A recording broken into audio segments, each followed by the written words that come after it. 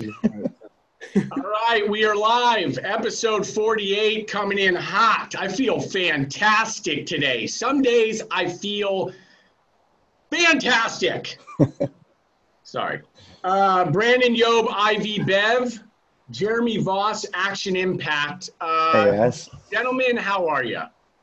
Awesome. I'd say fantastic too. Then let's do that. That's how we're running today. Everybody out there, we're all on the fantastic game today.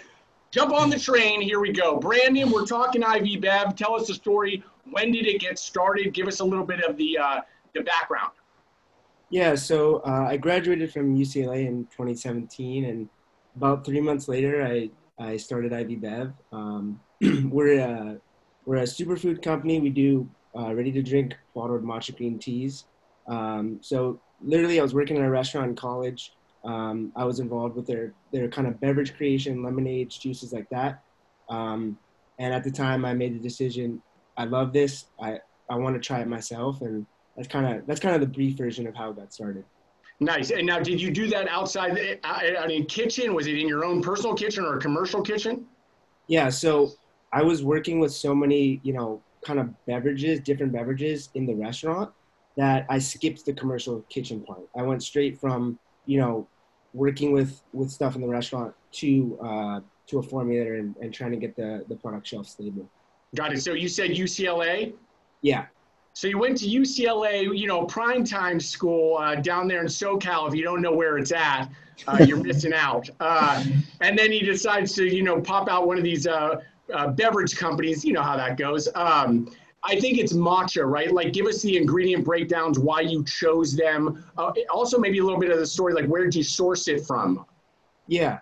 So at the time, back in, I think it was late 2017, matcha was like the #1 trending ingredient, super hot. You had all these companies coming out. And it kind of tied into my own personal goals and my friend. We used to like go on adventures every 6 months in college. I'm still really tight with my friends from high school. So we get together, we go on these trips, and we were drinking coffee, but we didn't feel good about it. And I hear this a lot from people who switched from coffee to matcha. Basically, when we started drinking matcha, we didn't feel that nasty crash. We didn't feel any jitters. And I'm super sensitive to caffeine, so if it's more than like 80 milligrams, I freak out. I get all sweaty and nervous. So yeah, that's kind of like why we chose matcha. Honestly, it was kind of one of those things where it was a hot ingredient. I was working with it a little bit at the restaurant. I liked it, and it just kind of happened that way. Yeah, it wasn't like we sat there and really did too much thinking about it. We just kind of went with it. So you're not putting down a few bangs every day or anything like that? Doesn't sound like it. Yeah, I can't do that either. When I talk about caffeine, because I'll take probably the highest milligrams actually in my pre-workout. Yeah. And even that is a little sensitivity. I've just been taking that for so long that I know what my body can do. But post that, sensitive to how big a cup of coffee could be, sensitive to even what I'd consider to be an energy drink or one that has caffeine in it. I'm sensitive to it as well. Doesn't matter what I have in the fridge. But as far as, by the way, shout out on that whole high school friends thing. Dude, I still roll with the same guys since middle school, like elementary school. Yeah. That's what you're supposed to do. Yeah. Anyway, that's a whole separate subject matter. What was the first product that was that was sellable? Did you put it in a glass jar? Give us sort of the story there as far as what people can envision and where did you take it? Was it into retail in a local environment or was it direct to consumer? Yeah, so to be honest, our initial goal was just to bring a product to market. We didn't really have a very rigorous process for thinking about the consumer. We didn't go, what does our consumer need this product? We just thought, we want this product. We're going to bring it to market. So we did put it in glass, which has made a lot of things more challenging, especially it limits your direct consumer potential. So, we've been working with that a little bit, especially now it's a lot of brands are going DTC. And we're going to move in that direction soon too. But we launched in a glass bottle, 14 ounce, kind of like this funky 14 ounce bottle, which, in our minds was like, it's going to be a cool differentiator. But in reality, that extra 2 ounces actually, it added its own set of problems. So I'd say our initial key accounts were actually something kind of a little unique. We launched in hospital cafeteria accounts. And this was something that we didn't plan for it. We didn't go, we're gonna launch in a hospital cafeteria, you know. It was something that kind of fell in our lap. But we ran with it, and we were able to get into 3 hospital cafeterias. And what was nice about that is we could take a fridge, put it in there. They let us do whatever we wanted, really. And then we could have our product. We can get some sales. We could talk to these consumers. This was pre-COVID. So, but yeah, that was we wanted to. It's almost impossible to go to traditional retail because of how expensive it is, at least in the beginning, and it just felt like we didn't have the bandwidth to even try that. So we focused on kind of like smaller, specialty niche accounts. You're bringing up a good point that for those who are watching it, they're starting a food and beverage company. There are those small decisions that you make. For instance, going from a 12 to 14 ounce, not just necessarily in size, but it's also the cost of goods. You don't think that deep into that small difference, but it's a major one. It's a major impact to your margin. And if you don't need to do it, right, if your competitor is at 12 ounce too, there really is no need to do it. Unless for some reason there's just some benefit to it and you were able to sort of squeeze on margin, which is very difficult to do. You have ingredients, it is what it is, and that's just, that's just the lay of the land. So it brings to light something that people should be really focused on when they're developing a product. Now, after the cafeterias and things like that, or where you're currently at, was this late 2019? And if so, what did that look like going into the year, let's say even right before March? Yeah, so what's funny is we did our latest production on February 22nd, which was about 2 weeks before everything hit the fan. So we had this, this aggressive goal. We're going to get into 20 to 50 hospital cafeterias throughout California. And then, we do a production run, and then basically hospitals close down. So what we've done is we've kind of gone back into product iteration mode, because like you said, it's so important to really think about every decision you're making when it comes to the product. And that's something we didn't do the first time around. We just kind of, oh yeah, this sounds right. But like you said, every little decision adds up, and it's all really important in the, in the long term. So we've actually decided we're gonna move into cans and launch more of a DTC platform. So that's what we've kind of been working on, and so that we pivoted.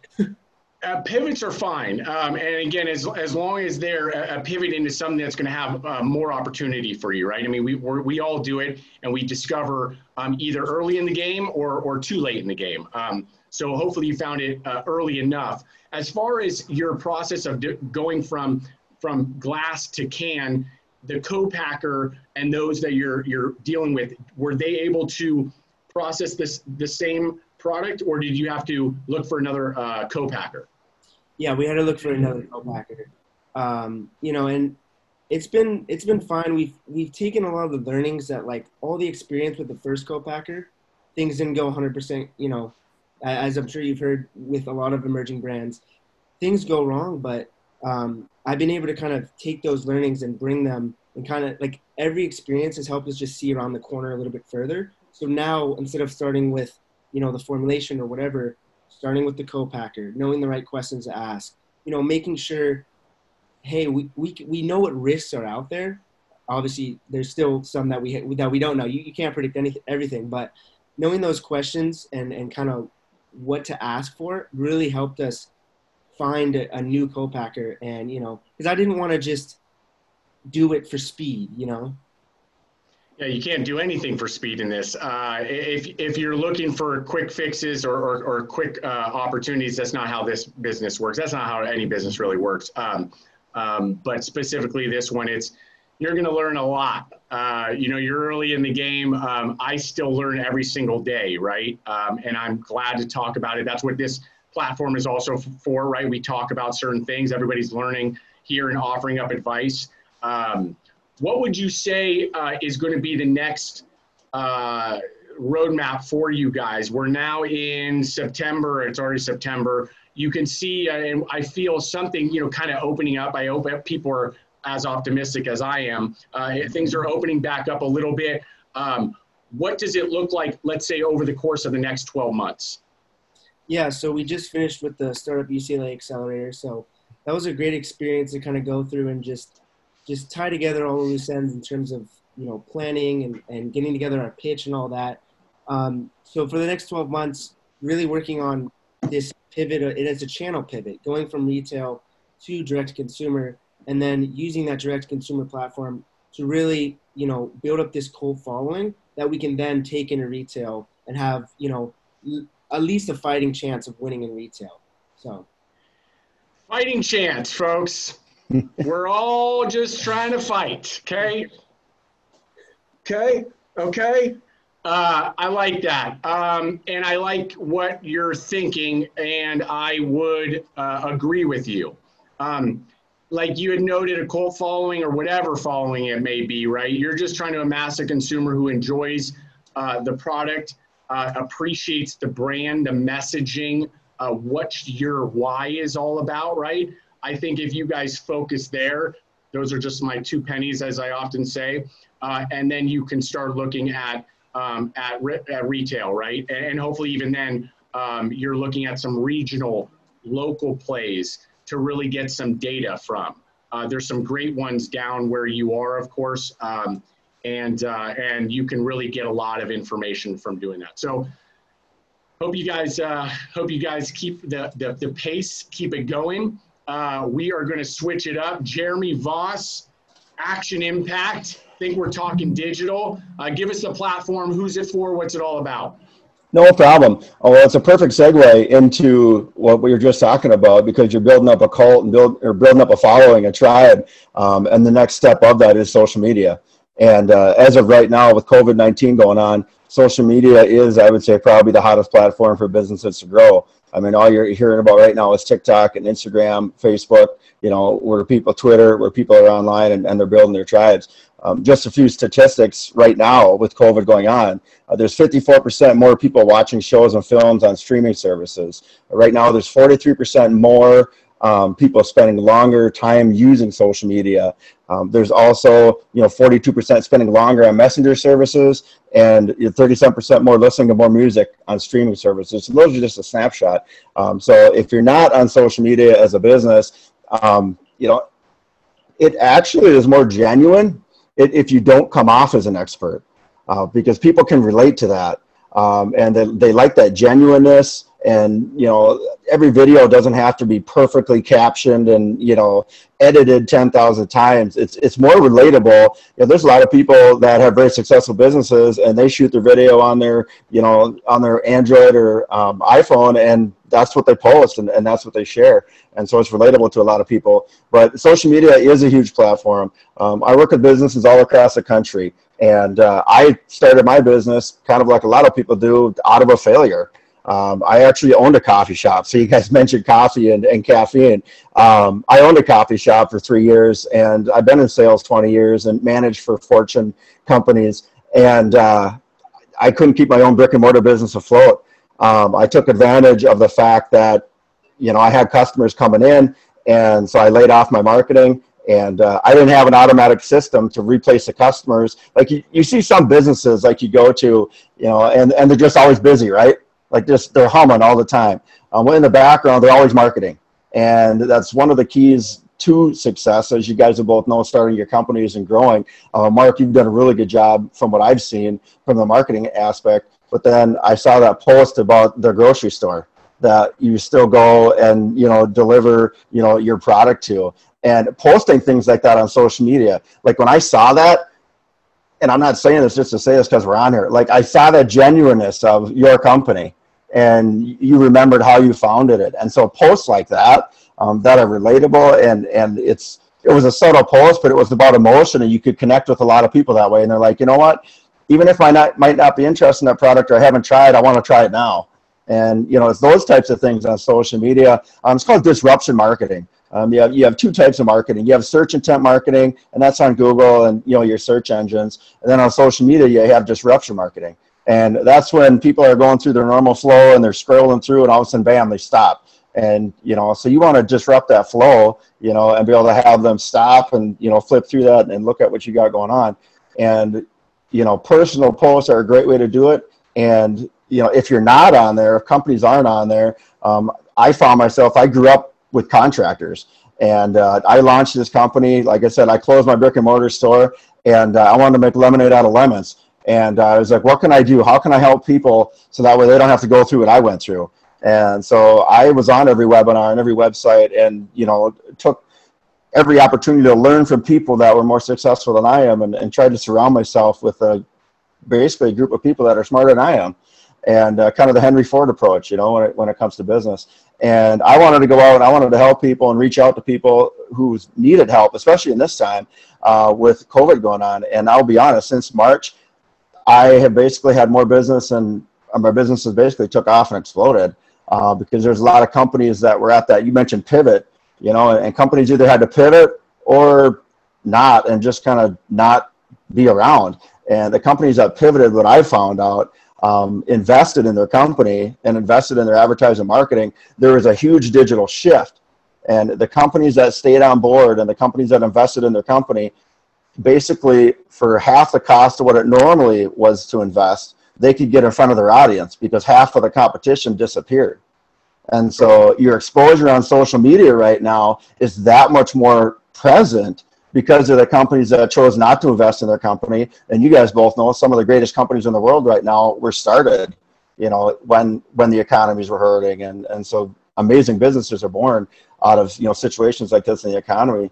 And, I have contractors across the country. There's one guy 3 months ago, we ran campaigns for him. He's a landscaper. And in just 3 months from this time last year to now, in just 3 months, he tripled his income. When you can get the right product in front of the right customer with the right message at the right time, and especially with social media, you can dial that down, especially with the demographics on the back end. You can dial it down to the exact specific type of demographic of customer that you want to see your product. We're talking about health and fitness and, health products.